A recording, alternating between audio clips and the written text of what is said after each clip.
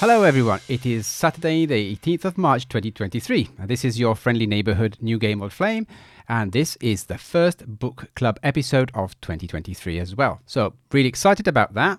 Hello Guido. Hi. Hello Diego. Good evening everyone. Today's game is A Pig's Quest, and we're going to look at it with the whole team who made it, believe it or not. We are in fact joined by Antonio Savona, the coder. Hi. Aldo and Gaetano, the two musicians who have composed the score. Hello. Hello. Just for the listeners' benefit, they are together in the same room, sharing a microphone. And Morissette, or Momo, the mastermind and artist behind this incredible adventure. Hey, hi there. Nice to be here. Thank you. Thank you so much for joining. It's fantastic to be able to talk to you all. A Pig's Quest is one of the most anticipated games for C64. Now, usually Diego does a game introduction, but I think in this case, before we get into the game itself, we would like to know a bit more about how it came to be, like who had the idea, what's the background story, and I'm happy for anyone to take the lead on this. Okay, maybe I can start and then maybe Tony can just like go on. So I've always been like a big C64 fan. I got my first computer in 1983. And I've never done anything really interesting with it except playing games and hacking stuff. And it's always been something that was on my mind. I wanted to do something. And then during the summer of, what was it, Tony? 21? 20? Well, actually, 2020, I think. Almost 2020. I started playing Fix It Felix Jr. Oh, yeah. And I got totally hooked on that game, and it was so good. And I was like, who did this game? So I knew the guy who did the graphics, but I didn't know the coder. And I stopped playing, and I looked him up on Facebook. And I just told Tony, hey, do you want to do a game with me? And he said, sure. And that's how it started, really. Yeah. But that's awesome. And I jumped back into doing pixels again because I had stopped doing. Well, I had done some over the years, but not that much. And we really didn't know what we were gonna do. And at that point, I was drawing a graphic novel for the Humanoids about evil pigs. Story about evil pigs. And so the pigs. That's how I had the idea of drawing a funny pig. just so. And so that's how it started. And just maybe Tony, you can jump on from here. Yeah, that's a great summary. I mean, I would add that when you can do some kind of coding on Commodore 64, you get a lot of these offers in a way, right? People reach out to you and say, "Hey, I have this great idea for a game," and always say yes to everyone because what happens is that you say, "Hey, show me something," they all disappear. That's where they really disappear. You don't see, but not this guy. This guy did not disappear.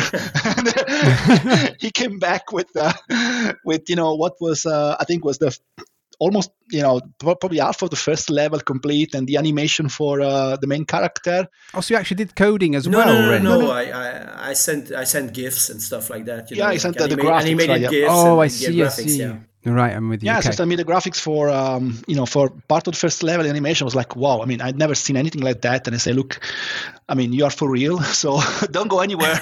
Don't offer this to anyone else. I'll do anything you ask me to do. And so, oh my God. So yeah, I mean, actually, I was doing something else back then. I was coding another game, and I froze it, put it on hold to just work on this one. And I think when we were sure that it was really happening, we also involved Aldo and Gaetano for the music and sound effects. And I think they pretty much had the same reaction. Maybe you can confirm what did you think when you saw the graphics for the first time? Have you actually worked remotely through the whole process? Yeah. we did. In fact, I think this is the first time that we, all show up in the same call. Definitely, yeah, exactly. I mean, we've spoken, and I met Aldo and Gaetano in person, right, a couple of times, right, because they're, in Italy. But I think this is the first time we all talk in the same virtual room. Yes, it is. So Morissette reached out to you, Antonio, and then Antonio, you reached out to Aldo and Gaetano. Yeah, because we need to, complete the team basically, and for the music. And with Aldo and Gaetano, I mean, I knew them from other games, and we had done a lot of things together. I see. That makes sense. And so, we worked very well with them. And I said, look, these are the people for you. Trust me. And I think they did not disappoint. Morissette, did they? No, the amazing thing was there was instantly a sort of like a trust between everybody, and believe me, I've done a couple of games on the Amiga, and I've always been screwed up by people, be it the coder or the publisher of the game or whatever, and so I entered with cold feet, but it disappeared when I first started chatting with Tony, and I knew that game was going to be complete, even when it started to grow bigger and bigger, because it wasn't supposed to be that big. It is very big. Yeah. But see, you got to trust them Italians, don't you? I told you. Trustworthy people. You make pasta heartwarming. Yeah, it's good. What could possibly go wrong? You can't go wrong.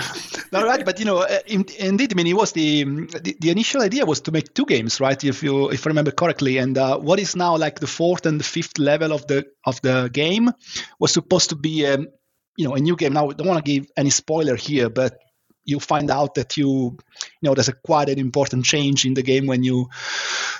From the point of view of the character, that was supposed to be part 2, right? And then Morissette said, we made it this far. Why don't we put everything together and make one huge game? And so this goes also, just not the delays because there was no deadline set, but the fact that it took so long was because we wanted to really make it once and for all. And hence the huge size. Andy noticed something like that when I was playing it, and he said, "Oh, they could have stopped here and made the sequel from here."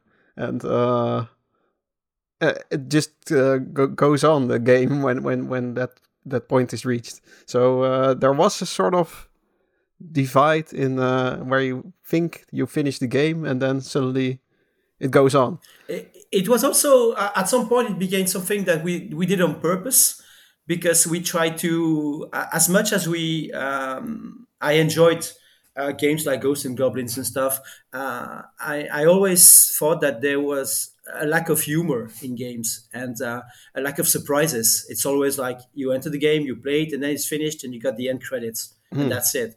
And that's always something we had in mind when we started doing it. We were like, no, it's not over. And then I'm not going to spoil it, but there's like tons of things that you don't usually see in a game when you finish it. So yeah, I think what I really like about it is as well there is an underlying storytelling of it all, which is really nice. Even from the beginning, when you've got the ticker underneath, there's always like a story that's been told, and then I mean, again, there's a spoiler, a little bit of a spoiler here when there's a balloon involved, a hot balloon, and I think those little bits are really, really nice and make the game all rounded, I think. Before we go on, I just wanted to ask to Aldo and Gaetano, how did you get to know Antonio? I know Antonio said from other games, but what was your initial, how was your initial meeting, the first time you met him? What was it for? I've met Antonio for the first time when he was doing P0 Snake. I think Piero Iellamo put me in contact with him because he was looking for a musician for his game, and I had just joined Atlantis. So Piero, who is the chief of Atlantis, told Antonio that I could provide music for his game, and so we started to. I started to make music for his game, for most of his games. That's really nice. And so you've been long-term partners, let's say. One thing that surprises me is that there are two musicians, not only one, which makes the experience richer, I think, in a way. And it's very odd, but it does make the game unique. How come it was two of you that made the music? Because mainly because the musics were many. I mean, there were many Too musics. many. Yes, so so I needed help. Also, Antonio knew Gaetano as well because he came to us. He came to our town. Oh, yeah. So you're in Trani, is that right? Yes. And Gaetano made some music for Planet Golf. Yeah. By Antonio. I saw so we made music for other Antonio's games, and so we decided to join forces for a Epic Quest as well. It's like a bit of an Italian tradition. It's like a family thing. You're like a family. You just keep, together.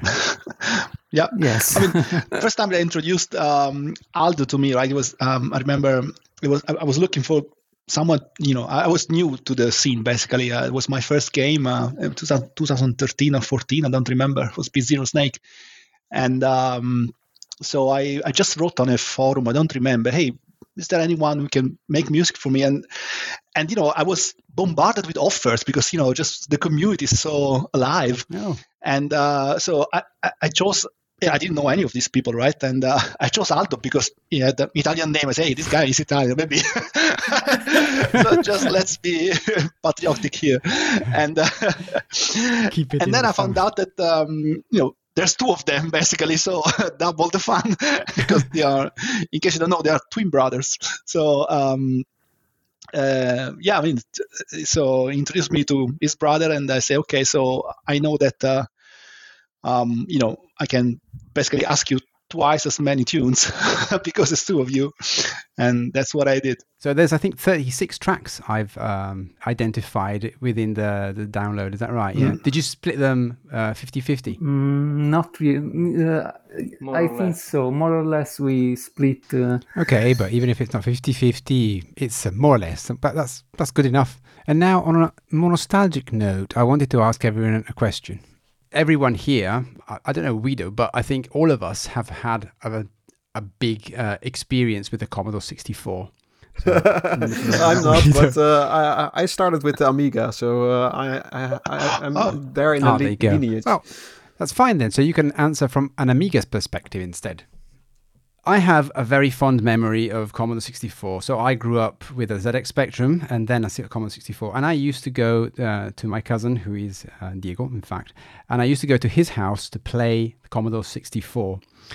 And I have some very fond memories of walking in the bedroom and the Italian blind, persiana was down and the sun was coming through the window. And we used to sit there and play this game. And I was going to ask you, what is your fondest memory that you have of a Commodore 64? All of you. Antonio, Aldo, Marisa? One at a time. Go ahead. Okay, I can start. Maybe start with Antonio.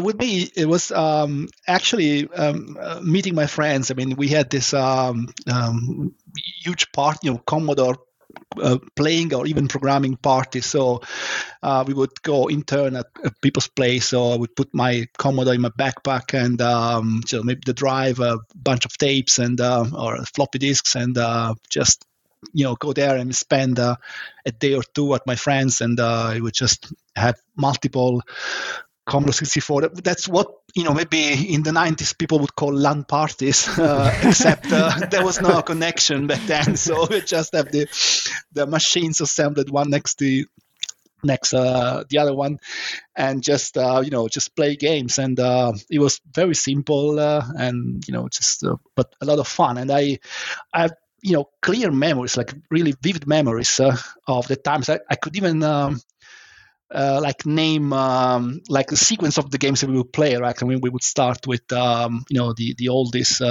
I think there was this game that we played so much. It was Mr. Robot. It's called Mr. Robot. It's a very old game from the 80s, but it comes with a construction kit, so you can design your own levels. Okay. And you will spend weeks and weeks designing terribly, incredibly difficult screens. I guess it all started from there. Now they say that I make difficult games, right? It all started from from Mr. Robot. So yeah, I mean, it was a great way to get together, and I get to know many friends. Because of the Commodore 64, right? Because then the friend of the friend of the friend would come and join and play, and they would play, together. And that's actually most of those friends are still, friends to this day, and even a couple of colleagues. So no, it's really nice. Yeah, that's more or less what I have. The same thing with Diego. Like we used to play together, and even now, if we see each other, maybe we play a game together, anyways, and it's still the same feeling. So it's really good. Yeah. What about you, Morissette? Momo, sorry, I should say. It's about the same thing, and it's also discovering a program called Koala Painter. I don't know that one. Which was the drawing tool, which was like the ancestor of the Deluxe Paint. Oh right, okay. And it was a terrible tool because it's as was Deluxe Paint. Well, those were the dark ages of the Commodore 64. So no, I'm pixeling on Photoshop, but that was really it. So because seeing the graphics, I've always drawn, so I've always wanted to do comics, and so seeing the games, I saw the graphics, but then I was able to just like use my joystick and start to draw on the computer. So that was like really like mixing the two things that were probably the most important at the time for me. So and also probably the scene, meeting people from the hacking scene and getting involved, and it's funny because I'm still in touch, and now more than ever, with Facebook and all the social media. And even though some of these people I've only seen like once or twice in my life, we're still friends, and we're still in touch, and we still like I got a friend's daughter who likes my stuff, and I'd never met the guy, but I'm like, hey, I'm gonna send her my books, and so she's happy, and it's really the scene. It's like it's one of the most really interesting experience from my teenage years, I guess, and it is still there, and so it's probably why I so much love the Commodore 64. It's like a Commodore 64 friend is a friend forever. Yeah, exactly. I've never experienced the scene. I've never drawn with a joystick. It seems terrible because even drawing with a mouse is terrible. Especially with the 64 limitation. Yeah, I'm going to ask you more about that afterwards. Aldo and Gaetano, what's a fond memory of you two both with a Commodore 64? Did you used to play together? Yeah, in the beginning we had to share our computer, so we were forced to play together. But our joysticks were often broken, so when we had just one, we had to fight. Yes, basically fight. And I most fondly remember our first tape, who came with the Commodore 64. We were just 9. We had it for our first communion. And there were many classics, Montezuma's Revenge, Popeye. We loved Popeye because we used to play Popeye. We already, yes, Falcon Patrol the second. Popeye was maybe our favorite on that day because we already knew that game from our cousin. we had a lot of fun seeing him playing that game. Yeah, I remember. And so we enjoyed a lot when we had it on our Commodore 64. And then another memory was about Seuk, the shoot 'em up construction kit. Yes, I forgot about that. We made a lot of games with it. We liked to draw graphics mainly. We used to copy the graphics of our favorite games. Oh, right, and put them in Seuk. Yeah, playability of our games was not very high. Anyway, we enjoyed it a lot, and it was the reason why we entered the scene a lot of years later, because we took part to some competitions, Silk competitions. We had a lot of fun with it. I don't know if Aldo wants to add anything. Yes, in Italy we had cassettes which were sold at the news agents. Yeah, I was going to ask you that. there were they were compilations of pirated games, hacked games, translated in Italian, and they were very cheap. We had lots of them because our parents bought them at our birthdays at Christmas, cioè on Christmas. So we we played a lot of games with a few bucks, let's say. Yeah, I don't know. It's not a thing probably in Belgium or in the Netherlands, but we spoke about this already twice, I think, on the show about special program and what was the other one? Special play games. Yeah, I think we were, but no one knew at the time. I just thought it was normal. No. I was probably, don't know, 12, 13 or something like that. I didn't know any better. And we were all, I think, in that same boat. I didn't even know they were actually selling original games. I thought those were the things. And they just came in big collections. Yep. I have no excuse because I knew I was a bit older. But did you buy them as well in Belgium? No. But I really quickly got involved with the scene. It's I don't know. I don't remember how it started. I think I got a game and there was like an intro. And there was a PO box. I guess it was a Dynamic Duo from Germany. Okay. Yeah. And I wrote them a letter, and I got a message back with a diskette, and that's how it started. And mostly with Germany at the beginning, and with guys in Holland, and the first copy parties as well. And then I got involved with the Swedes, like the guys from Fairlight, and that's where it went really. Right. I'm still part of Fairlight actually, so it's and that's where it got really big and crazy because we had the games before they were even released, so it was terrible. Oh my god! My God! I'm quite interested. How do you think about it now? You released your own game. Well, I know that it will be cracked, and it's part of the game actually. So I know that Fairlight won't release it. That's for sure. But I guess Genesis Project will. So I'll probably one of these guys. But at the same time, and not to brag about our game or anything, but it's.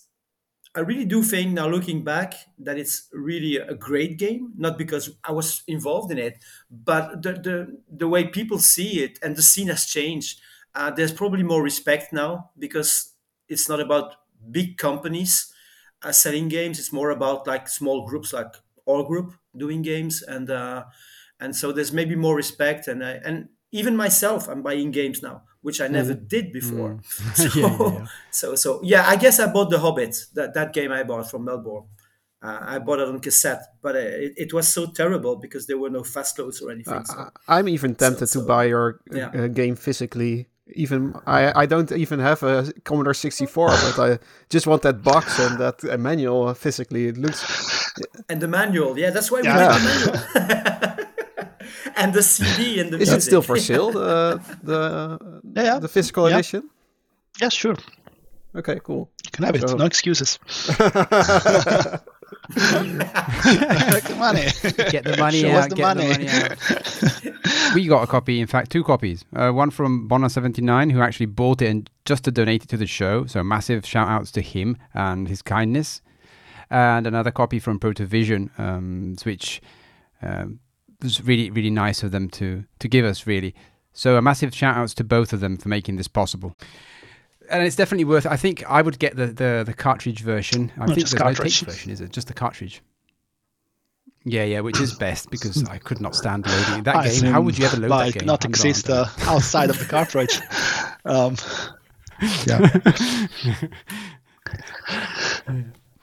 All right, so I think we should get started with the actual game, and I'll let Diego go for the the usual summary, if that's okay. All right, okay. I think my summary is going to be very small because I'm not going to give any spoilers about anything unless you guys want to do it, but let's try to keep that to a minimum. And I think that the core of a Pig's Quest is very simple. It's essentially a classic platform game with lots of jumping, shooting, climbing ladders, avoiding monsters, finding items. So you got the whole classic experience of a proper platform game on the Commodore 64. With, if I may add, quite a lot of variety in the screens, the enemies, There's different mechanics sprinkled here and there throughout the game. Lovely soundtrack, of course, we've already talked about that a bit. And so that's the core of the game. Really, it doesn't sound like something completely novel, but you gotta see it, and I think as soon as you see it, you will immediately understand why this game has got our attention and will, of course, be very popular very soon. Because, well, if I may already get to the point of opinions here, I think this looks like a game that if it was released back in the day, it could have easily blown away every other game of that kind. In level of quality of graphics, sound, playability. We'll talk about the challenging aspects of the game, of course, and we have different opinions of that usually, so we have plenty of room to argue tonight. Yeah, so Guido and Guido actually played it live on stream. I don't know if you listeners have been watching, but I would like to ask him first of all, how did you find it? You played through the first levels. I remember your comments were, "Oh, it's so hard at the beginning," but then you said, "Well, you learn and it's doable." So maybe if you can expand a bit more on that, that'd be great. Yeah, initially you think it's a super hard game, but I like to add it's not only a platformer. I think it's also it has elements of a point-and-click adventure game where you have to find out how to play the game. There's sort of puzzle elements in there, so you have to find certain items and then and find ways how to progress in the game. And if you learn that, then the game is actually quite doable, but it takes a long time before you find out how to play it. And that's quite interesting, very unique. I've never seen that in any other game, honestly.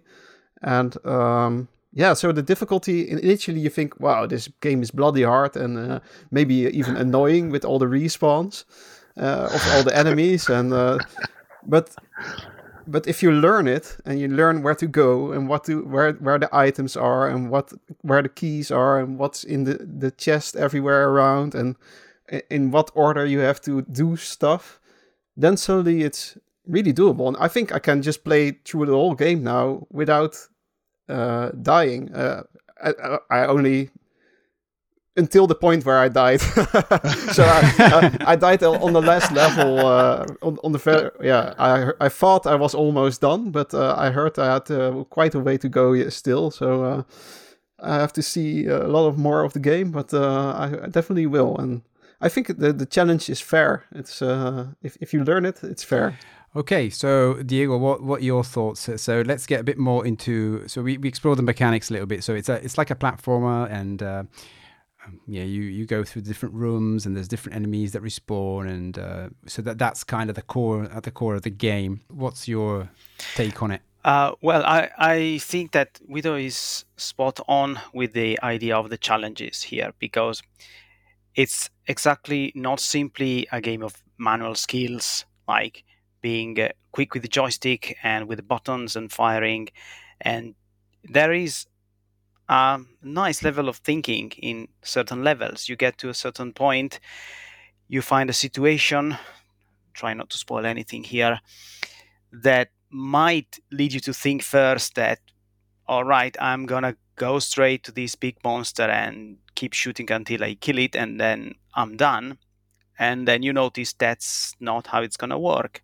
Perhaps the monster doesn't die or does something else that anyway suggests you're not just supposed to kill everything on sight.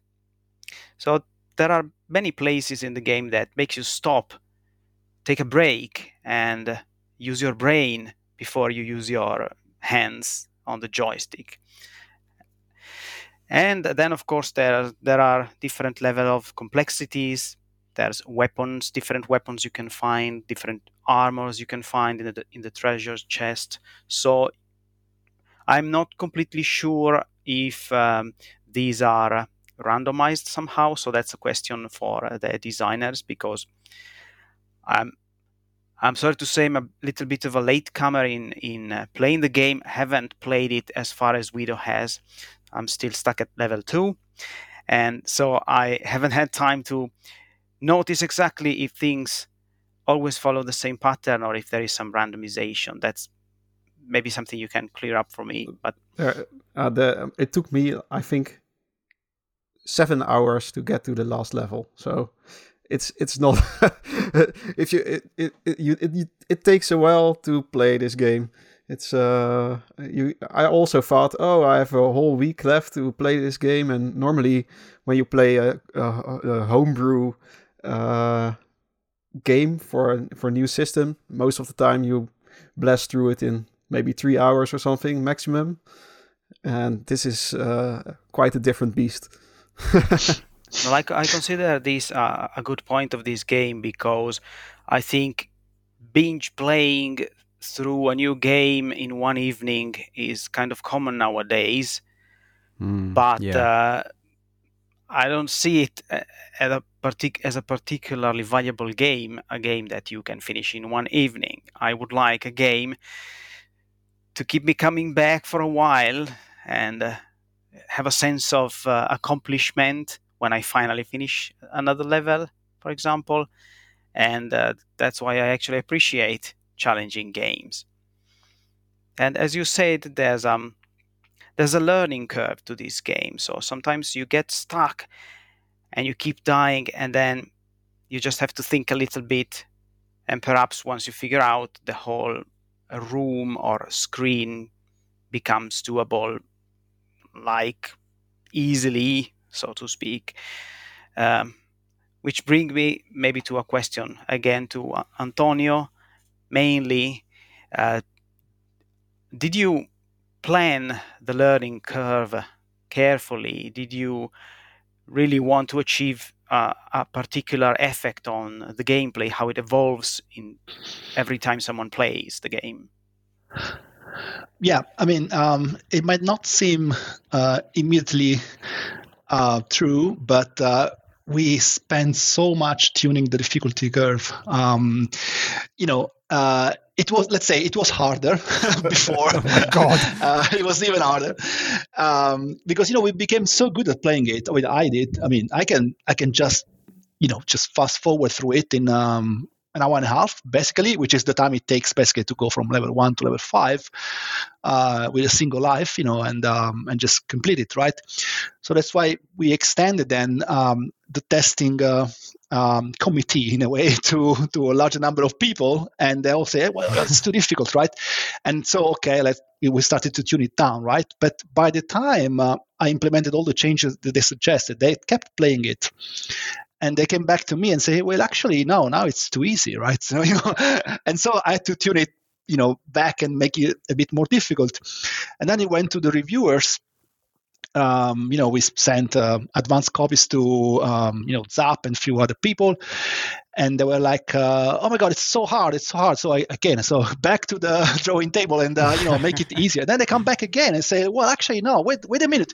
Because, as you said, they spend more time playing it and they figured out how it works. And maybe these people, I mean, all of us, right? We are so used to modern games that you just finish in an afternoon and you learn all the mechanics very quickly. But this game is a bit larger than the average modern game in a way, right? So by the time you complete it or just you move farther ahead and you become good at it, so everything becomes easier, right? So you understand that maybe it was not so hard in first place. And this kind of feedback that you just gave me actually is perfectly in sync with what we have experienced with the other reviewers and the other testers that tested it. And I guess the bottom line, and something also I was telling to Maurice that a few evenings ago, I was like, look, it took 2 years for us to complete it, right? Can you please play, maybe longer than an afternoon?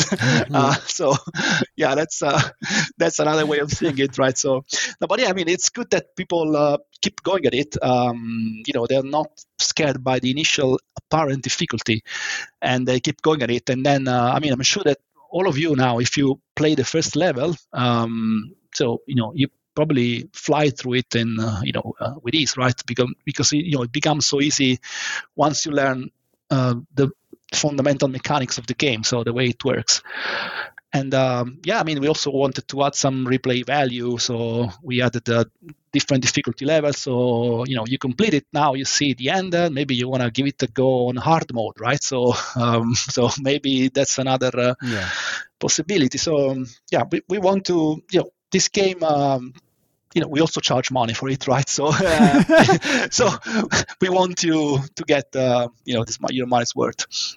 Yeah, and in a sense, it the game feels like Castlevania or Ghouls and Ghosts, for example, where you it's also only have like 5 or 6 levels, and you also spend a lifetime to master that game and finish it. Right. Is that also some of your inspiration? Where is the inspiration of the gameplay coming from? Because what I said, it's also sort of unique game for me. I've never experienced something like this. Maybe Morissette can then also say his point of view, but from my part, I think I look back at the masters of the 80s. I look at Jeff Minter, these people that always used to say get the controls right. So people might complain the game is too difficult, the game is too hard. There are even some crazy guys who don't like the graphics. I don't know. They're probably, I don't know what's going on with them. So you get all kind of feedback, but no one will say the game does not control well, right? And because that's really where we invested a lot of time. Because you have to make the game fair. So if it responds well, you can maneuver the game in a good way, then of course if you die, it's your fault basically, and that's my point of view.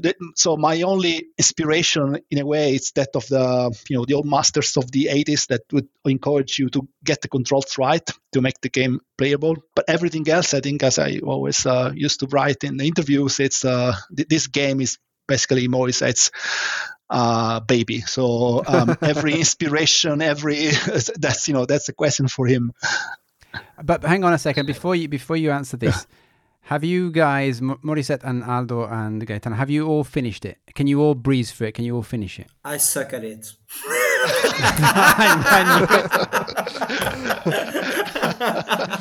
The thing is, I'm more of a contemplator than a gamer.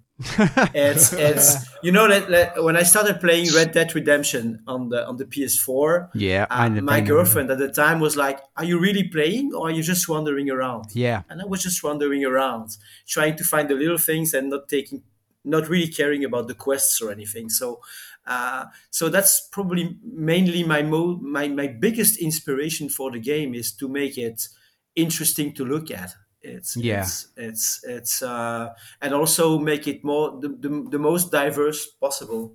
Now, when it comes to design and the increasing difficulty curve, the learning curve, to be perfectly honest, it's something that really came in a natural way. We thought of it. We discussed it, Antonio and I. But when I started designing the levels, it just came as an obvious thing. You have to start simple, so you don't get like frustrated at the beginning and you just like throw the joystick against the wall and you just don't play it anymore. So like me. Andy did. Someone still does, but so, and also because probably when we started small, and so I knew playing again, going back to Fix It Felix.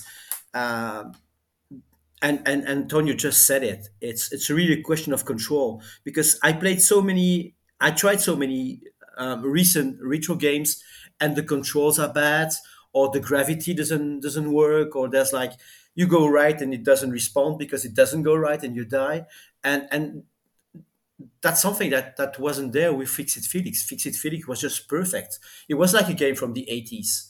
And that's why I contacted him, and that's probably also why A Big Quest is a great game, because it responds well.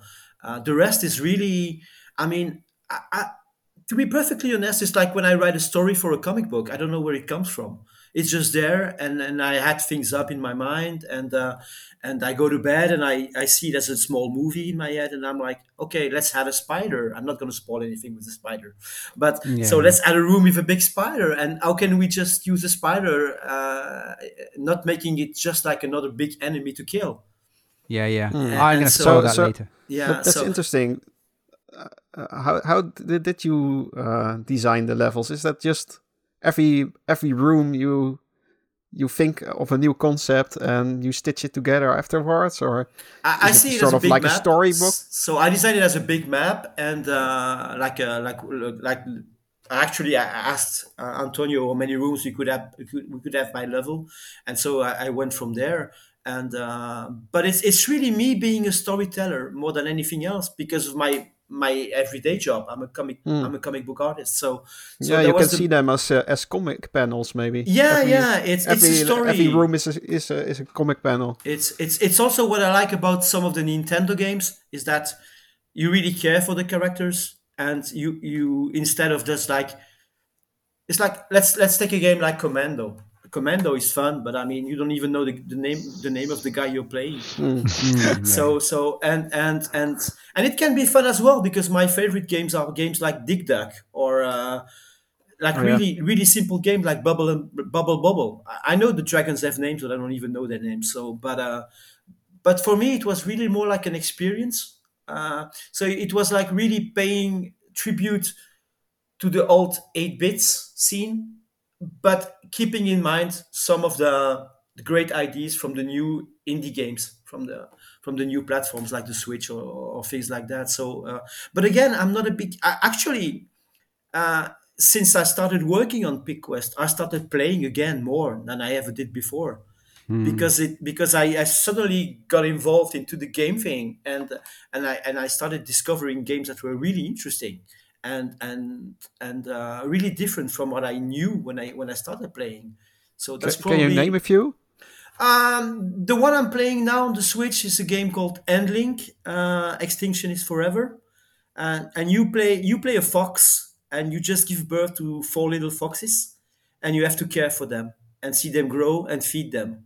And it all takes place in a sort of like a post-apocalyptic thing, where you have to go through woods in fire, and like really piles of crabs and everything, and it's really more. It's not a game; it's an experience, because the little animals are hungry, and you have to feed them, and one of them is taken away, and you have to find him back, and so that kind of games is like, you spend 4 or 6 hours and you don't even see the time going by, because you're like, it's fully immersion. And that's probably what I was looking for with what we were looking for with Big Quest as well. It's instead of just like, I'm gonna play a game and just gonna have fun for an hour or two. It's to be perfectly honest, I have difficulties letting Big Quest go. I even have the idea of, and that's like a some news. Sequel. No, I want to do a comic book about it.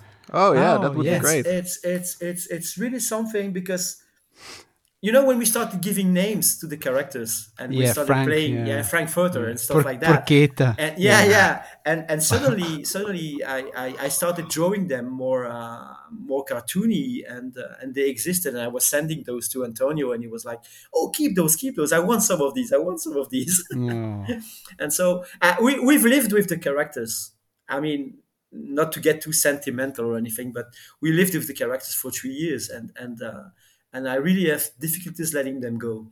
So That's also a part of the what the game sold. Why I was sold to the game, that the nice comic art, like the nice banner, the drawn Okay. images. They looked great, and I thought, oh, this is something with character. Oh, Or thank you. Yeah. No, I had to keep up with the other guys as well, because I mean, listen to the music, and I mean, see that guy coding. I mean, it was I know. really like challenging. We were each, without telling each other, I guess we were each challenging each other's in some way. It's what makes the product better, isn't it? Yeah. If you do that. I just wanted to say my piece before we go further into all these questions, and I've got quite a few as well. But I just want to say how I experienced the game. When I first saw Pig's Quest, I thought it was just another platform, which, don't get me wrong, I was going to look into it. It was only later on, by looking at screenshots and GIFs that you guys posted on different platforms and media, that I was like, oh, okay, look, there's something really unique about this game. Look, all the screens are different and they're varied and there's no repetition. Oh, look, there's some more difference here, and this is another screen. Yet there's some different enemies, and again different enemies. And I was like, oh my goodness. So yeah, at a certain point, it was quite apparent what incredible craftsmanship went into this, and I said, well, I absolutely need to look at it. So yeah, then I got my hands on it, and that's when it was really apparent that this game was really, really well made. So as expected, it didn't have any modern design implementation as such. So yeah, you get frustrated a lot because there's respawn. So you go out of the screen, you come back, enemies are still there, and if the jump is not pixel perfect, you kind of fall down and die. So you'd expect this game to not go very far in some respect. But nonetheless, I got pushed to go forward and forward, and what the motor was of this extremely incredible push was the variety of the scenery, of the enemies, the storytelling, and I don't know, the creative levels that were one after the other, the desert, all the mechanics that get introduced slowly. And I was just dying to see what was next, what the story would unfold, and what kind of enemies would pop up on the next level, and what kind of unique end monster I would find to battle. I mean, and also those are so beautifully drawn, and the animations, everything is so fluid. Like the cauldron animation is so beautiful. There's so many things in it, and I just wanted to see what was next. And then, of course, there was the mechanic that Antonio was talking about before, that also came into play. So I slowly got better at it as well. Yeah, what you say, it's like super varied. Every screen is totally different. There's a lot of enemy variation, a lot of music variation. There's every time something happening, and that's what you just want to see what's next. That's, I think, no, you can't get bored. You can't get bored. If you take Mario, for example, the first Mario, it's just a bunch of tiles, and every map is made of those tiles. And this is just every screen is craftily designed, and that makes it super interesting. I wanted to ask as well to Aldo and Gaetano, have you finished the game? Can you finish it, both of you? I managed to reach level 5 in one go, starting from level 1 the first time. Level 5. No, not on the first time, of course. I played a lot. I played a lot on the emulators, and then I played on the C64, and I managed to start from level 1 and reach level 5. But actually, I didn't finish the game because I found the level 5 too hard. It was too hard, so I quit. But I can reach level 5 quite easily now. I tested the first builds, which were more difficult. So trial by fire, yeah. Yeah, but if you know all the secrets, then it's also easier. Like Antonio told me one secret when I was streaming, and then I suddenly had that super armor at the beginning of one level, and then suddenly it was a lot easier to beat that level. So I think that's also a nice design thing from the past, that you have to find out little secrets, and you can tell your friends, and that's also different from the hand holding you have in modern game design. Yeah, totally. Gaetano, what about you? Have you finished it? No. I just tried level 1 and 3 when I was composing the music, just to check if the music was in the right place, and obviously it was not the finished version, so we also tried to find some bugs, but I didn't play the game from the beginning when I had the final version, so I don't know if I would be able to reach level 5. I don't think so anyway. See, it's difficult, Antonio. So not as you say it's too easy, it's very difficult. So maybe more potions please. So I wanted to ask you all a question. You're all gamers, I suppose. And what games do you enjoy? Morissette, if you want to answer first, and then I'll ask the other people. I recently I'm a late comer to the Switch, because I just bought a Switch same here. about 2 months ago. Yeah. Same here. And so I always like the Zelda games. Yeah. On every system, so I kind of followed all these. But it's mostly a question of time these days. Yes, of course. It's so. Yeah, my job takes a lot of time, so it's. But I must admit that I switched from the no pun intended. I knew you were going to do. From the Commodore 64 to the Amiga, and then I went on. Then I had like a sort of a break, and I went to the PS1, PS2, PS3, PS4, and I got bored because those machines, the PlayStation, are not for me, because the kind of games that you can find, I mean, the mainstream games that you can play on these were not for me. So that's how I got a little bit out of the thing. But then I was still playing on the Game Boy Advanced though. Oh yes. But which is like an amazing machine. And but now with the Switch, I mean, and all the indie games that you can find, it's and the creativity it's amazing. But the big games I'm playing are still Zelda and some of the Mario games. Yeah. I'll just say, so, yeah. What about you, Antonio? Well, I'm afraid I will disappoint you. I'm not that much of a, gamer for modern games. At least I played a lot of old games, and I'm purely a retro gamer to this day. I feel like I'm missing on something, because I can see my friends having a lot of fun with you mentioned Red Dead Redemption. Although that one might be retro by now as well. But well, these games here, and they really. Cool. Oh, that's you're showing something. we just showing something, but I didn't know what it was. Show it on an account. It was Game Boy games, Pio. Yeah. So yeah, they have a lot of fun with these games, and I wish I could actually enjoy them, but I'm just really incapable of playing them. I mean, I'm more like the arcade guy. So yeah, I mean, if you ask me what I'm playing now, I was going to ask you. In fact, there's an old genre I actually missed there, and Morissette actually suggested that I would start playing some RPGs. Okay. And so I'm playing Final Fantasy now, 1 and 2. Actually, 1 and 2. And I'm quite liking them. But that's something I'd completely missed back in those days. So I got myself. One of these, what's the name? I even forgot, like Ambernick, Ambernick, yeah. And just with all these ROMs on top, and I'm finally play all the Nintendo games that I missed in those days. And I mean, there's a lot of great stuff, and but as Morissette said, there's not much time to play it, and I used all my free time to actually make games, and so yeah. But now that I'm retiring, I can finally enjoy some games. I'm playing them myself. Cool. Yeah, you're retiring from making games?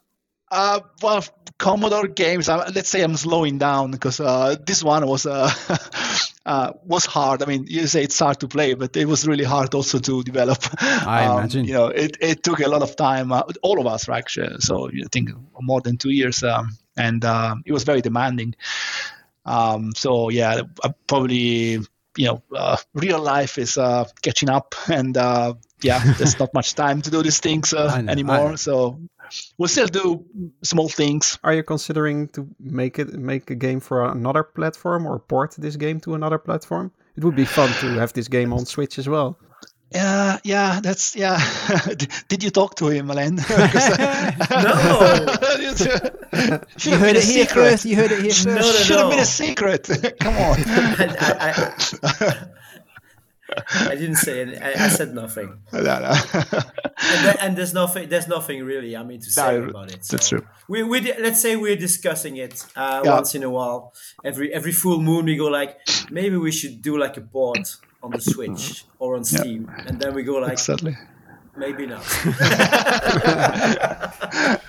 But as he said, we are so much in love with what we call the pigverse now. The pigverse, all the characters that he has imagined and designed. So yeah, it's very difficult to let them go. And the thing is, I was at some point I was ahead with the graphics on the Pig Quest, and I started doing tons of pixels for other ideas and other games we had plans. And now that Antonio is retiring, he's leaving me with like a gazillion of pixels I've done and levels I've designed for other games. And like I got, I don't know how many people, reaching to me on social media saying, can we at least see the graphics so we know what we would have looked like? And I'm like, no. Oh, that's very mean. I know. Saddest. But back in the early 2000s, I actually developed games for the Game Boys. It was not retro back then. I was actually doing them professionally for Activision back then. So maybe now the Game Boy is retro, and maybe that kind of knowledge is still there. Maybe I can dig it out. That's a Game Boy. That is an option. I would love that. The Game Boy Advance. As you can see, all my Game Boys here. All right. Okay. Aldo, Gaetano, are you gamers? What do you play if you are gamers? Yes, I'm playing games. I've got no much time to play games, but I'm enjoying Figment at the moment. And I just finished Dungeon Siege 3. I replayed the first, then Aldo gave me the second and the third, and I played them as well. Dungeon Siege, yeah. Yeah, I enjoyed it very much. And yes, I like games. I play with my children, mostly to retro games, even the Commodore 64, but they don't like the Commodore 64. They prefer games like Sonic or the New Zealand Story. Stumble Guys, even Stumble Guys, they love Stumble Guys. And so on.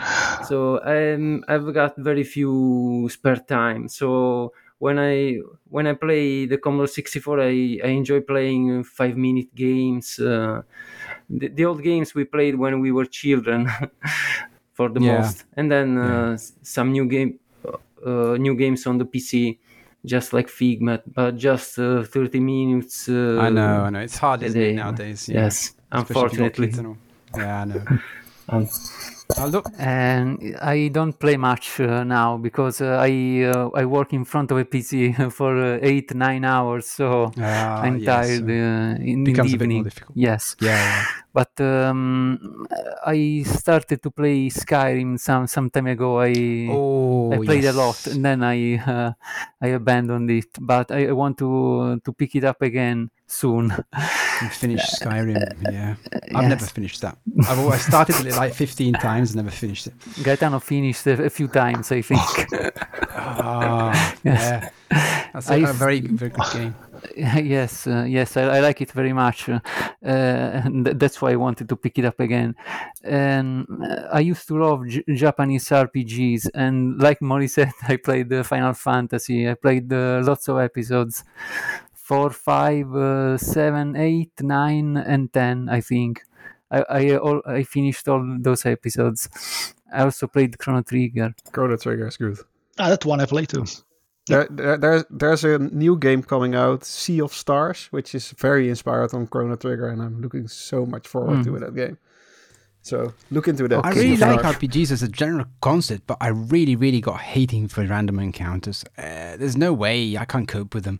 They kill the flow of the things, and also they break the storytelling, in my opinion. Personally, they always get in my way. Even when I'm trying a new one, if it's got random encounters, they get in my way.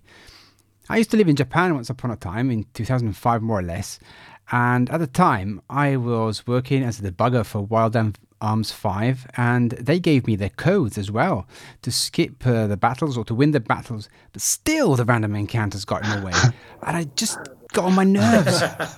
They just get on my nerves. I listened to Antonio before. How do you put up with that? I will never understand. It isn't respecting your time. Maybe it's just there to halt you in progressing the game. But I know that if I was to design an RPG, that's one aspect that I would probably leave out of the game, unless you really wander off. Yeah, maybe that's a good idea. In the game, like that's it. To punish. But if you really go into a forest or into the wild, then you will be more inclined to make random encounters. But otherwise, probably not. Okay, yeah, that sounds like a better game to me already. So I hate it as well. See, I'm not alone. So, Diego, how did you feel about the game?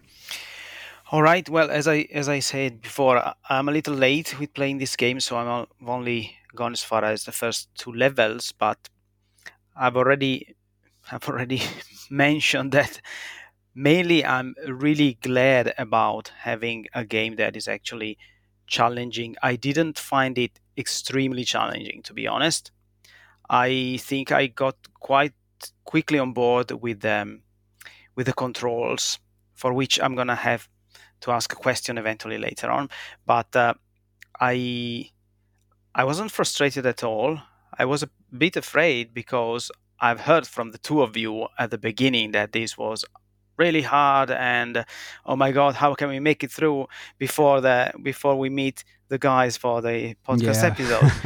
I got into it quite nicely, actually. So it felt like, okay, this is no joke. This is not a game that just gonna go through easily.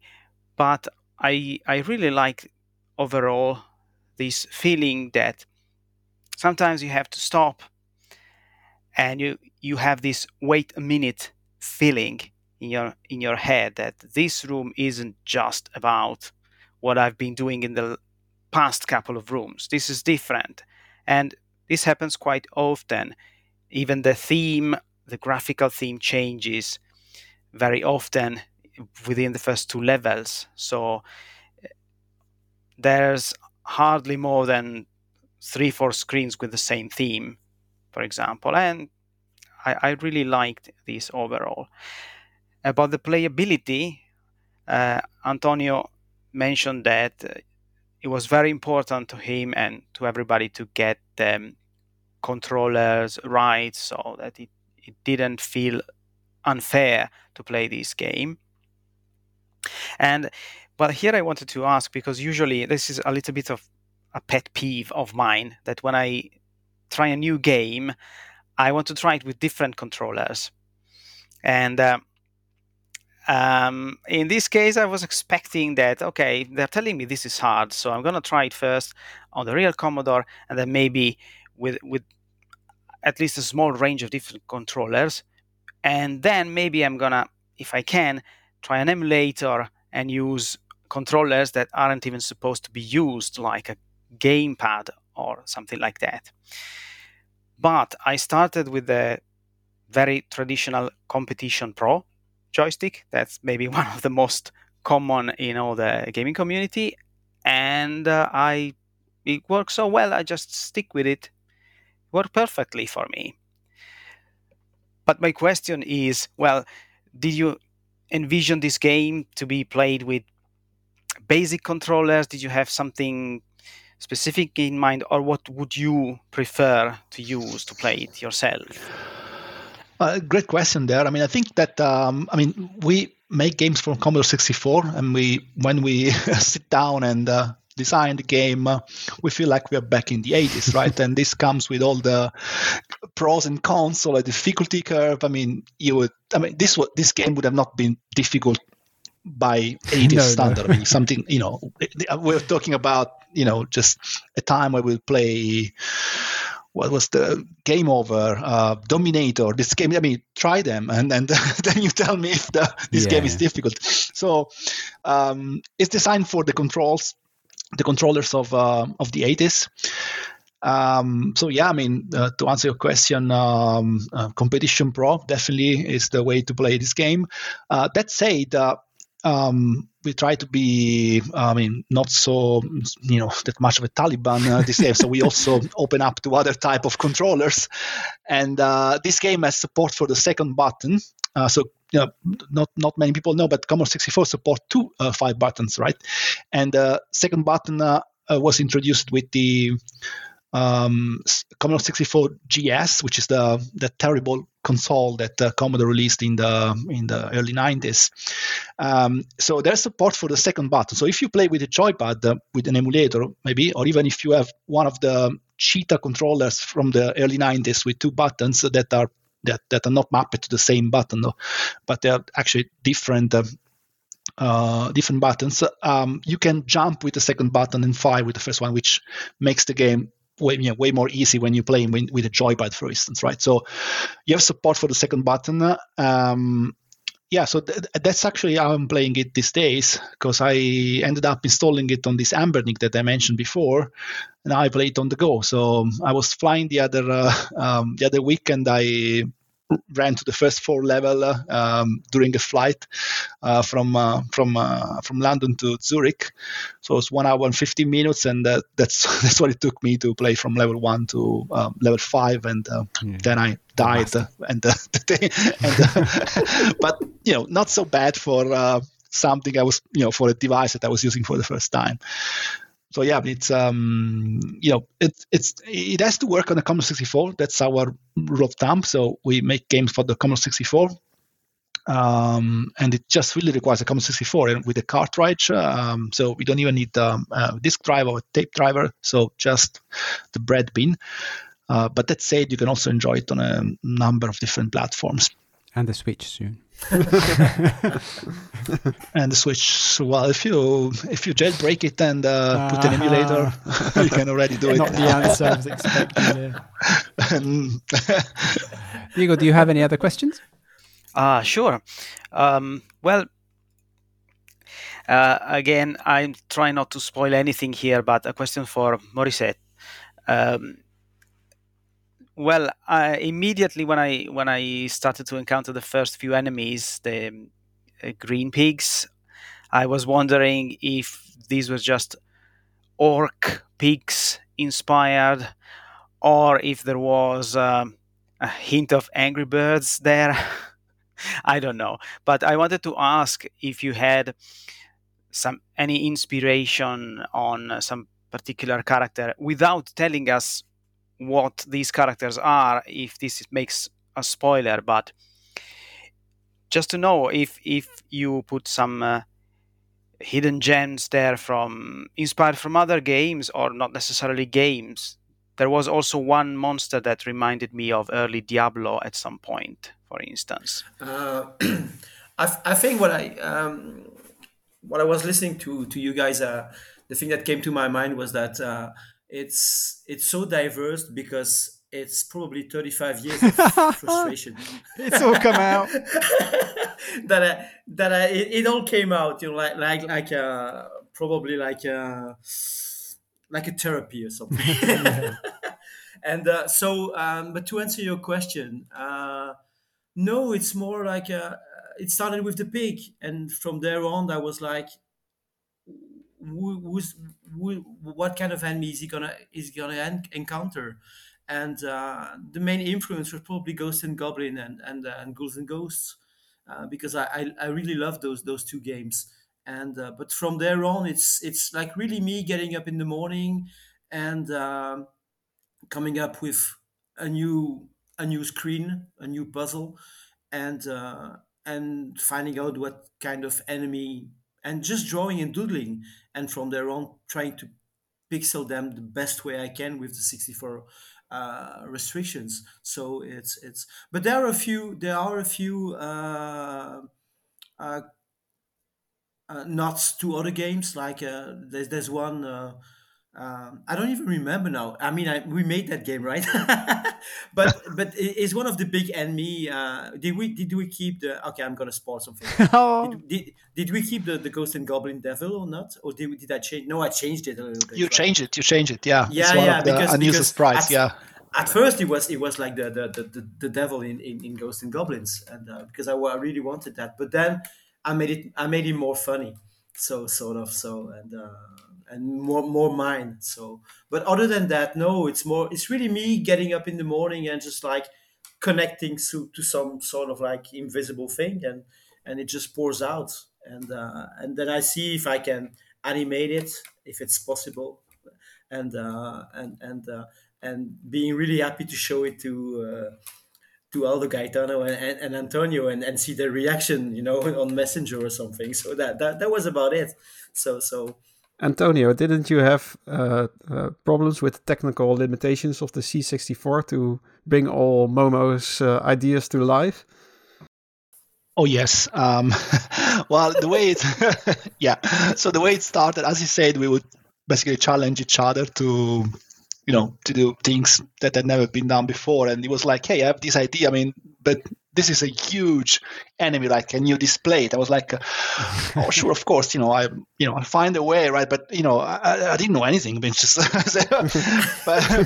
but then once I said, don't worry, I'm gonna make it. And then can you do it? Oh, of course I will do it. And then I was like, do it. Yes, of course. But then I was trying to reassure him and myself that it was indeed possible, right? So we had to come up with a lot of technical, I would say innovations, but in a way tricks and more like demo coder stuff to animate all that kind of stuff on the screen. So yeah, there were a lot of problems. But as I was saying to what we said before, I mean, the fact that this is not so much in your face. I mean, there's a lot going on under the hood, but it's not so much in your face because it's functional to the gameplay, right? So we didn't really make it a demo. We make an actual game, right? So the effects are not there just to show off. They're just functional to the gameplay, and maybe there's just a little bit of showing off, like when you have the rain, for instance, that kind of effect maybe that is not needed. But everything else, it's because we need the specific gameplay element there, and there's a lot of work behind it to move the graphics, for instance. And the greatest challenge is the fact that you've mentioned before that the game variety, right? So it looks so different because we're not using tiles like you mentioned Super Mario, right? Super Mario, you get the same tile set and then you place the same blocks over and over. Now Morissette is an illustrator and say, look, I want to give you these constraints because you can do great things if I say just draw what you want. So to him, every level map is just a huge canvas, and you say you just do whatever you want, right, with this canvas, and then I find a way to display it, right? And that was the main challenge, because each level has no repetition, has no tiles, has no building blocks. It's just a big illustration. That's why it looks so stunning. It looks good. Well, that, and because Alain did it, of course. There's some repetition from here and there from time to time. So but you can't really tell. The repetitions are there, but like you can reuse a certain element, but there's not like blocks. That's really so much more in your face, right? And then you design the limits, right? It's not that you have 256 blocks like every other game, and you have to make the entire map with that, right? Because that's the concept of tiles on a Commodore 64, and that's how it works, right? We're like, let's not use tiles and you draw whatever you want, right? And I guess it shows. But that was, I would say, a bit of a headache how to actually make it work. And it's the reason why the game is only available on cartridge, and you will never have a disc version or a tape, even worse. Is there a lot cut from the ideas, or is everything implemented? I think everything is there. Everything is there because we just made it work. Yeah, no, but it was. There's one enemy we left out because we forgot about it. we forgot, yes. And it was a really big one. I don't know if you remember. It was probably 6 sprite big, and I animated with the sword and everything. And then when the game was over, I just found it out. It was on my hard drive, and I was like, oh man, we forgot about it. I wanted to squeeze it in, but then it was all the difficulty has already been tuned, so it would have made the game much harder because, of course, we couldn't find a place to put him in because it was really too big. Everything was so, every room was so busy. Then to add another enemy it would have made it even more difficult. Yeah, I mean, I noticed some of these. So I know nowadays we're all used to big enemies on the screen. But I saw there's one later on with a big I'll spoil this, but there's a giant, I'll just say a giant enemy that rises from the ground, and I know that wasn't an easy thing to implement, because I'd never seen that before in any Commodore 64s in the 80s. No big enemies like that, plus other stuff going on the screen, and I was really blown away.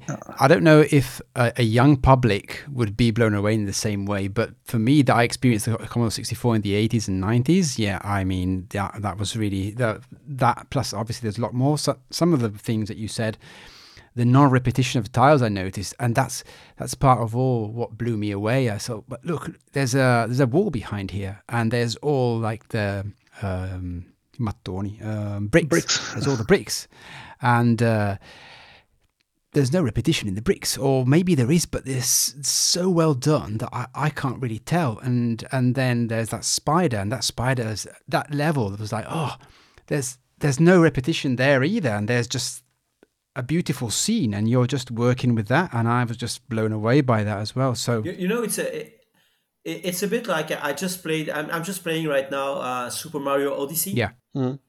And there's like you play as a Tyrannosaurus Rex. Yeah, I've been there. Yeah.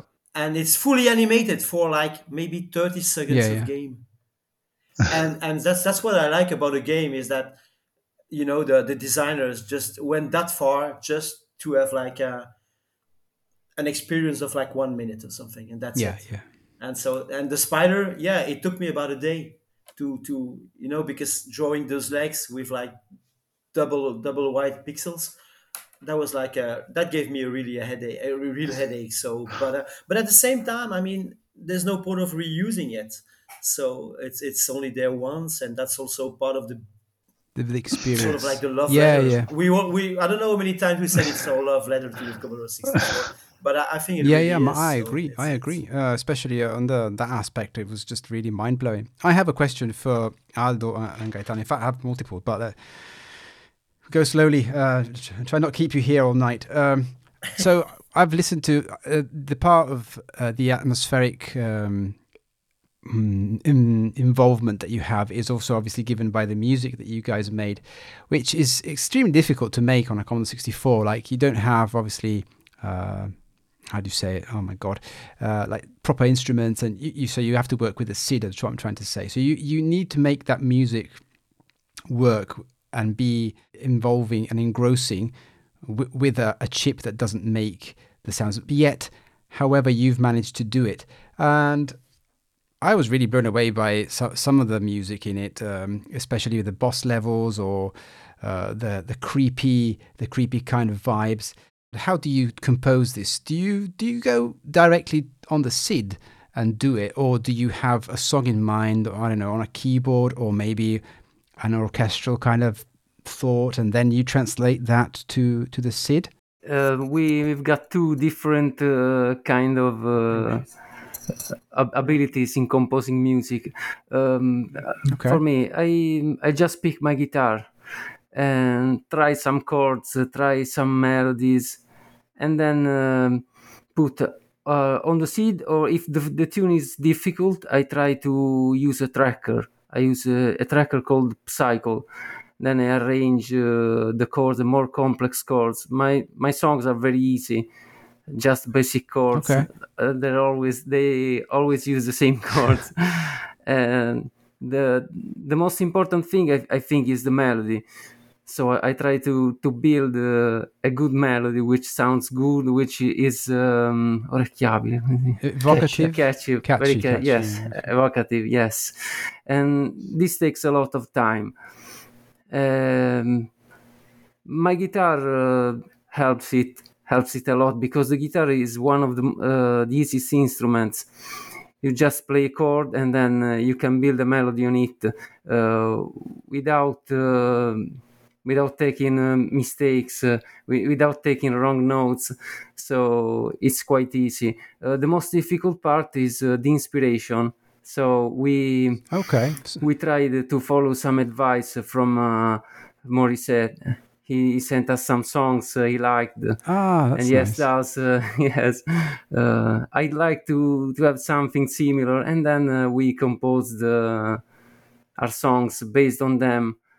Or we just went our ways if needed. Anyway, I like to build good melodies on the guitar and then arrange them on Transpose track or them. on seed. Okay. So what about Aldo? My approach is a bit different because I start composing with a keyboard, but on the PC I use the PC keyboard and a software called Free Piano, which is a virtual keyboard. So I play some chords according to the situation, to the atmosphere, to the pace of the gameplay, and I build a chord progression, and then I play some melodies. I usually record everything in MIDI, and then I edit the MIDI file a little bit, and then I translate it to the seed using Goat Tracker, which is a PC tracker that allows you to make seeds for the Commodore 64. And I also prefer to write catchy melodies because, as Ben Degrish said, that's the most important. Yes, the most important part of music, at least computer music, video game music. If you have a catchy melody, the player can hum it while playing. Yeah, that's happened to me more than once playing, obviously, Pig's Quest, but other games as well. And you recognize when it's good music. You don't remember it, but then you're going around the house and you go, da-da-da, and you're like, okay, that's what. Yes. Yeah, that's exactly what it is. And you think, what was that music? Why am I humming it? Yeah. So, how does it work for you guys? Does Morissette give you, or Antonio give you a part of the video game so you see it and then you make a melody for it? As Gaetan said, sometimes Morissette sent us a few tunes, a few songs, and we got inspiration from them. But in most of the cases, Antonio sent us some builds of the game, and we actually played the game, or he sent us gameplay footage. So we could see the graphics, the pace of the level, of the particular level, of the particular room, and so we adapted the song, the music to the game. Yeah. In a few cases, I also tried to coordinate the music with what was going on the screen. For example, on the second level boss, if you play the game, maybe you notice that the music tries to coordinate itself with the boss movements. I don't remember now the second boss. I remember the first boss. I remember the boss with I can't really spoil, but the boss that there's like two bosses. That's the third one. And then I remember the the fourth boss, but I don't remember the second for some reason. The second it's the one where you died in the caves. Is the one in the caves? Oh, is that the second boss? Oh, Diablo. Yes. Diablo. Yeah. Oh, yeah. You're right. It's just a testament to what we were saying before, isn't it? So you can tell that a lot of effort has been put into the score and the effects and the music. And it's just like it follows you around. So when you're doing something, it changes. It's nearly like it changes because of the amount of the tracks, I'm guessing, as well. And then you can particularly realize this when you're actually not engaged in combat, not jumping around. You can listen to it properly, and you notice it's changed already. A sort of dynamic soundtrack.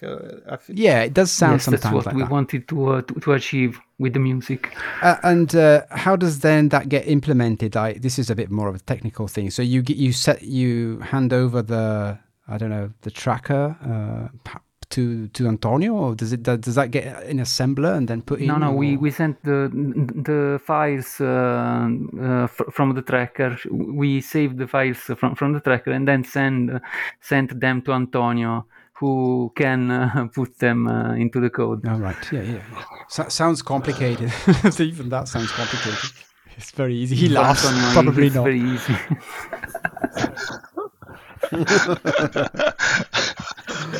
Well, no. I mean, I'm laughing because I had to go through many phone calls with them because at some point I kept forgetting what went where. There was sometimes I had entire segments of the game with the wrong music. I was like, It's the wrong the one. music is good, but it doesn't go really very well with the action. And I was called them and say, of course you're using, I don't know, the high score music for a boss fight. What's going on there? And so they would.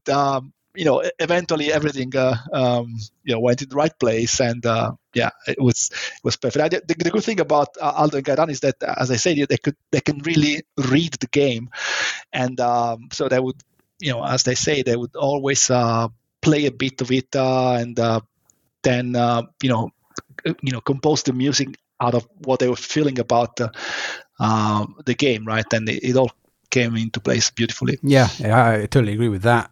Diego, have you got any other questions? Well, I was going to ask pretty much the same thing from Aldo and Gaetano, but you already asked. But maybe as an extra question, I think, well, because 36 different songs in a single game, that's really a lot.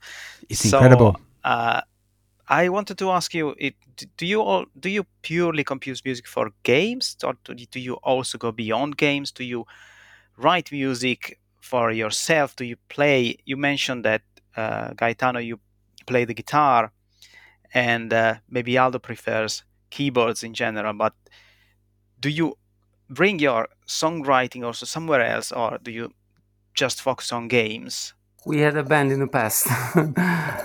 I used to play the bass guitar, while Aldo played the guitar. He also sang in the band. So we also wrote a lot of songs. We also had a gig in our town with the Commodore 64. We used to play real instruments, and the Commodore 64 provided the music, the backing tracks. Oh, nice. Okay. Yes, we like writing songs. I don't write songs anymore because I don't have the time. But I like to compose with other trackers rather than Sid in my free time, or just play my guitar, just learn new songs on the guitar, and so on. I also wrote music. I used to write songs in the past, and awesome. Now I'm playing guitar in a band. We play Brazilian music, which is not my favorite genre, but it's good. It's interesting. I'm learning new things. Guido, have you got any other questions? I have still a couple to go. Then ask your questions, because I only have one final thing to say. Okay. So my question this time is, I have memories of Commodore 64 being a bit of a swampy colored thing, and yet Big Squares doesn't look like it. Is there any specific trick that you do this? And we've noticed this on other games as well. I'm not sure if we're actually picking up something that's not there, or is it actually there? Can you actually change the colors the Commodore 64 displays? Well, there are a couple of tricks to provide the illusion of having more colors. That is basically flashing two colors on alternate frames, and so create somehow some color in the middle. I'm not using that one here. Let's say you can go in two ways.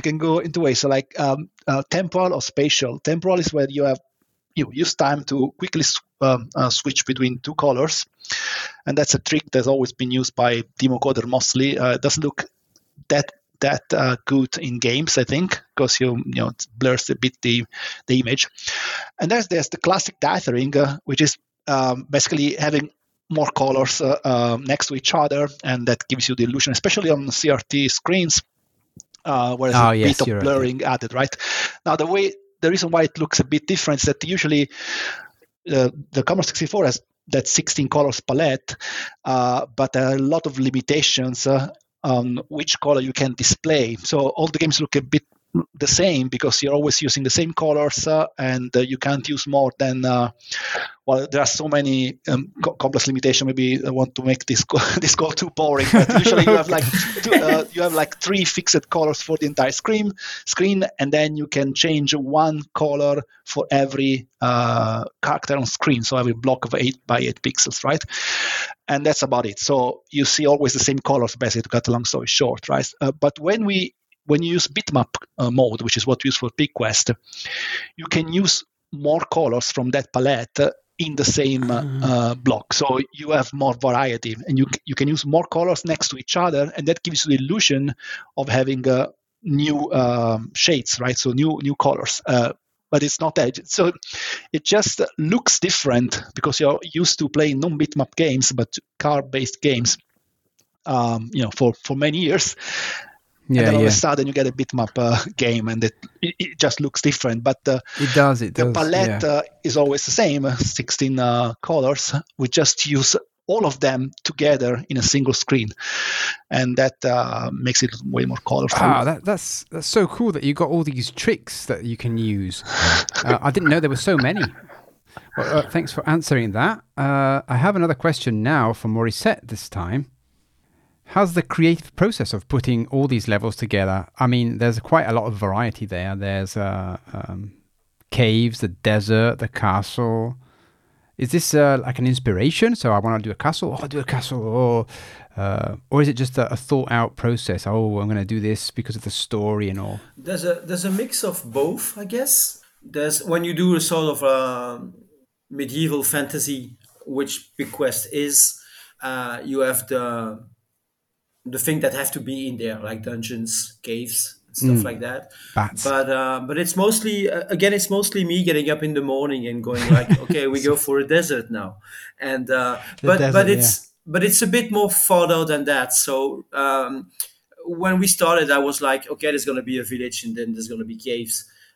But then when we were a couple of months in the game, I started to really think about the story itself and how it was going to evolve. And every time we were adding elements, but really it was like, at some point I really started to really think more in a more serious way about it. So there's a lot of thinking anyway. So when I do it, it just seems natural. But if I try to theorize it, there's actually a lot of thinking. I spend a lot of my time thinking about what it should look like. And like I said, I'm still thinking of it. Not the things we could have changed, but what we could add. And I'm thinking about a sequel, but I know Antonio is not going to do it. But yeah, definitely, it's or if not a sequel.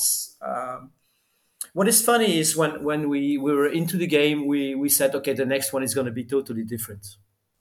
But now the more I think of it, the more it saddens me a little bit. Yeah, but if we ever were to do something new, and we got plenty of things possible, I would go for Big Quest 2, I guess. Mostly because, again, I really have a love for the characters and for the whole ambiance we created, the sphere, and that's also because of the musics now. And And what I wanted to add about the music is, in the beginning, I didn't know Aldo and Gaetano's work, so that's why I had I dared to send them, IDs. But when I got the first songs back, I was like, I'd better shut up because these two guys know way more than I do about music. I know what you mean. I think, and who thought about the ideas of creating I can't say much because it's always in a bit of a spoiler, but there's some secret things that we've seen that you you go on one and you pop out on another. Who came out with that idea? Oh, level 5. I think I did. No, the desert level. Yeah, level. Oh, yeah. Is that level 5? Oh, yeah, level 5. Yeah, that's level 5. The desert level. Yeah. Was that you, Antonio? Or was that me? I don't remember. Well, you designed the portals, right? So must have been your idea. Yeah. I mean, to make. I don't know how it. Let's say it was him. It's his fault. if you spend so much time.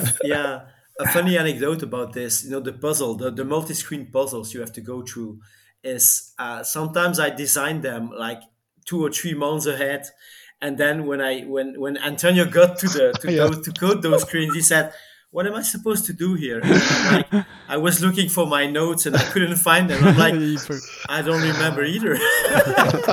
Just make up something. Then I had to go through the whole process, and then luckily, I think it was on level 2 with the butcher. With the color hopes. Luckily, I had one file on my hard drive that had like a layer with the way we were supposed to discover things. And so, because that's cool, otherwise yeah. I spent like half a day looking at the screen. And I'm like, I don't even remember what was going on here. I know it's a question of mixing the colors, getting the colors right to go through the right portals and stuff. But I didn't know which way we were supposed to go. So that was funny. So Yeah. You can add something. I mean, funny you mentioned, because the portals on the fifth level actually one such example, right? Because I think you did them, and then we say, well, what are we supposed to do with these portals, right? And I was like, let's say that you go through all of them to do something, right? Yeah, yeah. And those portals, it was funny because when Antonio encoded them, I was like, shouldn't they disappear once you go through one? Because it's a bit confusing, and it was like, no, let's keep make it that way, difficult. because confusing is good. It's too easy. Yeah, I remember that. Yeah, but you can also use them. You can also use them. The real pleasure. Yeah, exactly. You can reuse them. Yeah, and the real pleasure I have now is like watching videos or streaming of people playing it. All right. And getting frustrated or coming up with the solution at some point. I was like, yes. So and that's really what I like about, mostly, again, I'm more like someone who likes to look at a game than play it, actually. So, but I love to design things. That's for sure. Well, I have some videos to share with you.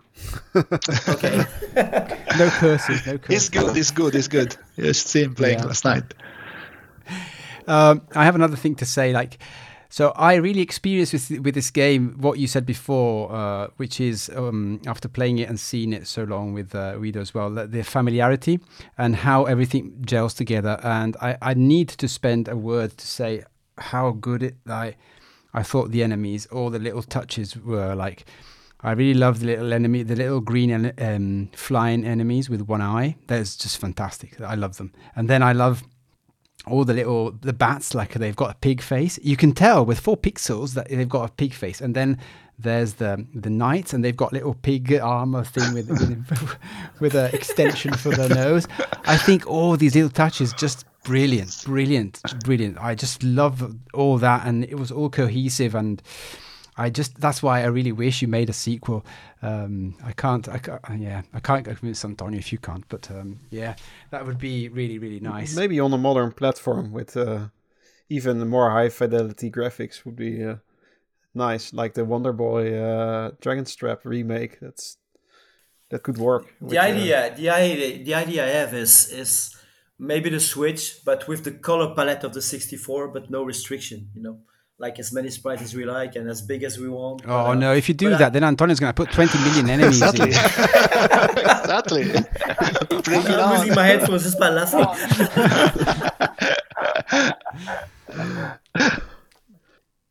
All right. Oh, well, I think we've reached the end of the questions. There is one last question that one of our listeners, but I think maybe Guido wants to ask the same one, so I'll let him go. I just want to ask Antonio and all of you actually, what's your advice for people picking this game up for the first time? If they heard this episode, what do you advise how to play this game? Antonio. Well, maybe I'll go. Well, 2 things. First, read the text. So there's this scrolling text every now and then gives you hints. And, at the beginning, it's very straightforward. Like, maybe it tells you, hey, I should kill this enemy before I can make progress, right? So that's really easy, right? Then it becomes a bit more cryptic, but it's always there to help you in a way. And the second thing is that, not everything that moves must be killed. I mean, you have to focus a bit on the progress, and you have to collect pieces of the statue, and that's your goal, right? So you don't have to kill everything that moves. Some enemies are better avoided than killed. Yeah, and, we found that. The fact that exactly. So, I mean, initially, I think the feedback that the game was too difficult because people would just spend time trying to kill everything, right? And of course ran out of ammunition and maybe lose a lot of hit points in the process. But if you just spend some time trying to understand what must be killed and what just can be just avoided, then I guess you make quick progress. So these are only the two hints that I want to give to new players. And then if you get that element of the gameplay, you can really enjoy the game. Momo, anything to add? I think Antonio summarized it pretty well. it's and take maybe don't take the timer too much in account, because I know that some people were like complaining about, oh, there's a timer and I don't like a game where there's a timer. But I think once you take Antonio's advices and you get to know the game, the timer doesn't really count anymore, because you have plenty of time to finish the levels. Yeah. So it's timer is very generous, and you play Ghosts and Goblins. People forgot that, but you have like 3 minutes for a level. You get 25 or something like that, and it's not much larger. So yeah, I mean, it's the timer is there to prevent farming in a way, so you can just go back and forth to levels and get unlimited energy, these kind of tricks, right? So you have to add that time limit, but it's in no way something to fight against, right? Because you have plenty of time to really explore the map and find everything you have. You get plenty of time. You get plenty of time to get to the tower of the church and just enjoy the scene. Yeah, exactly. Maybe find something really interesting there. We found it. We found that. That was really cool. That was really amazing. That's also something that I really liked. Is like, we can have like just a screen because it's there, and you can just look at it, and there's nothing going on. And that's also something that we never have in the 64 game. It's so. But Antonio said, an empty room. We need to put enemies in there. There are a few screens without enemies, like not many, but a few. Not many, yeah. Okay. We do have a listener clip. So before we go on, let's listen to Pix and what he has to say about the game. Hi guys, what did I make of Pig Quest? So I saw a lot of hype before I played this. I kind of went in expecting the best C64 game I'd ever played, which is a fair bit to live up to. So it might well be the best looking I've ever played. So there's all the unique screens, all the full-on bitmap graphics and everyone. I mean, it is amazing what people can get out of these old machines these days. I mean, the size of the levels is huge, which I appreciate. There's sort of trial and error gameplay. I was always getting a little bit further every time I went through. So that side of it works well. What I'm not enjoying quite as much was just the gameplay mechanics around the enemies, I guess. It just takes so many hits to kill. And you'll get the power-ups, which would help, but then they'd run out within like a few screens, and every time you go back to a screen, the enemies have respawned for the most part, or there's the bats that like respawn a second after you kill them. You kind of wonder why you bother shooting them in the first place. Some of these things respawn that fast. It's not difficult. It's repetitious. It kind of, I don't know. It got on the wrong side between winding me up and being challenging at times. But I'm guessing other people will probably enjoy it more than I did. It wasn't really helped by the fact that I had to play the game in one go because my cartridge is so old that I couldn't save if I switched my machine off. So I wish I'd known about that trainer that Widow was using. I always find out about these things too late. I think overall I still had a good time with Pig Quest. I think the moral is buy a Kung Fu Flash before you play it, I think. There's a ton of content here for the money. I mean, €10 is a bit of a bargain, I thought. For a game that pushes the platform to this extent.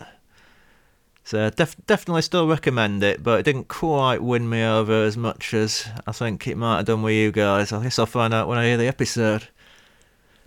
Anyway, that's me done. So keep up with the good work with the podcast, and I'll look forward to trying whatever's you've got lined up next. Well, thank you, Pix. I think I can understand where you're coming from. I myself hate respawns as much.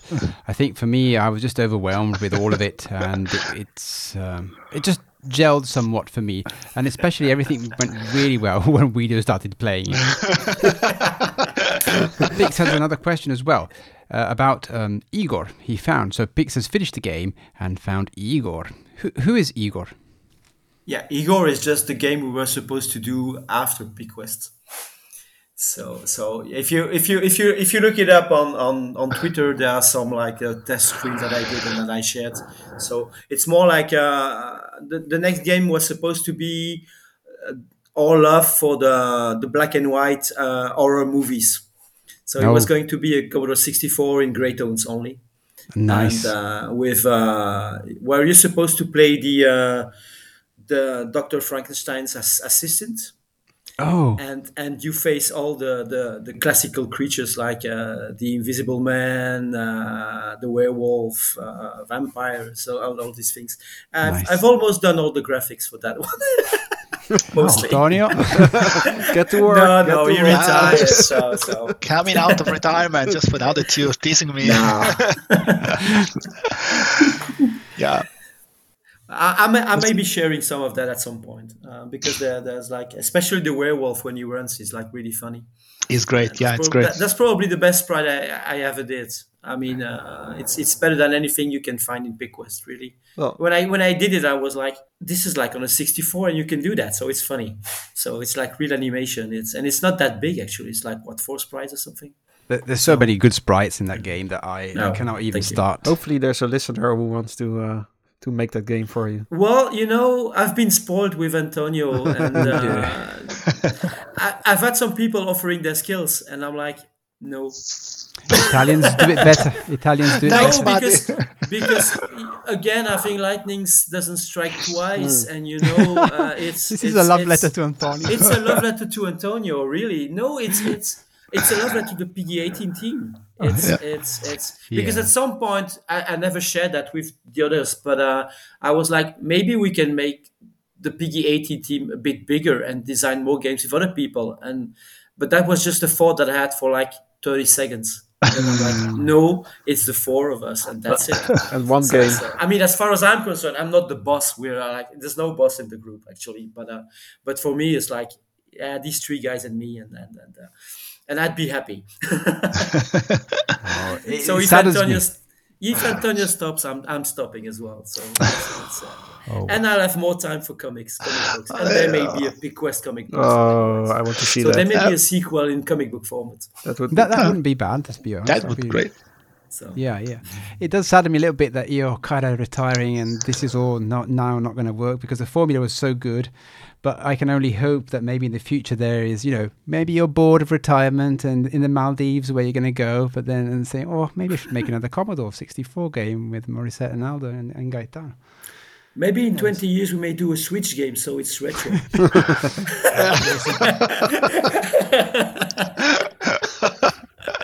Okay. I'm already starting to forget, as I said, when Aldo and Gaetano passed me the music, I forgot everything they told me, right? So can you imagine in 20 years what the situation would be? Oh my God. I just be forgetting everything. That's actually something funny with Antonio.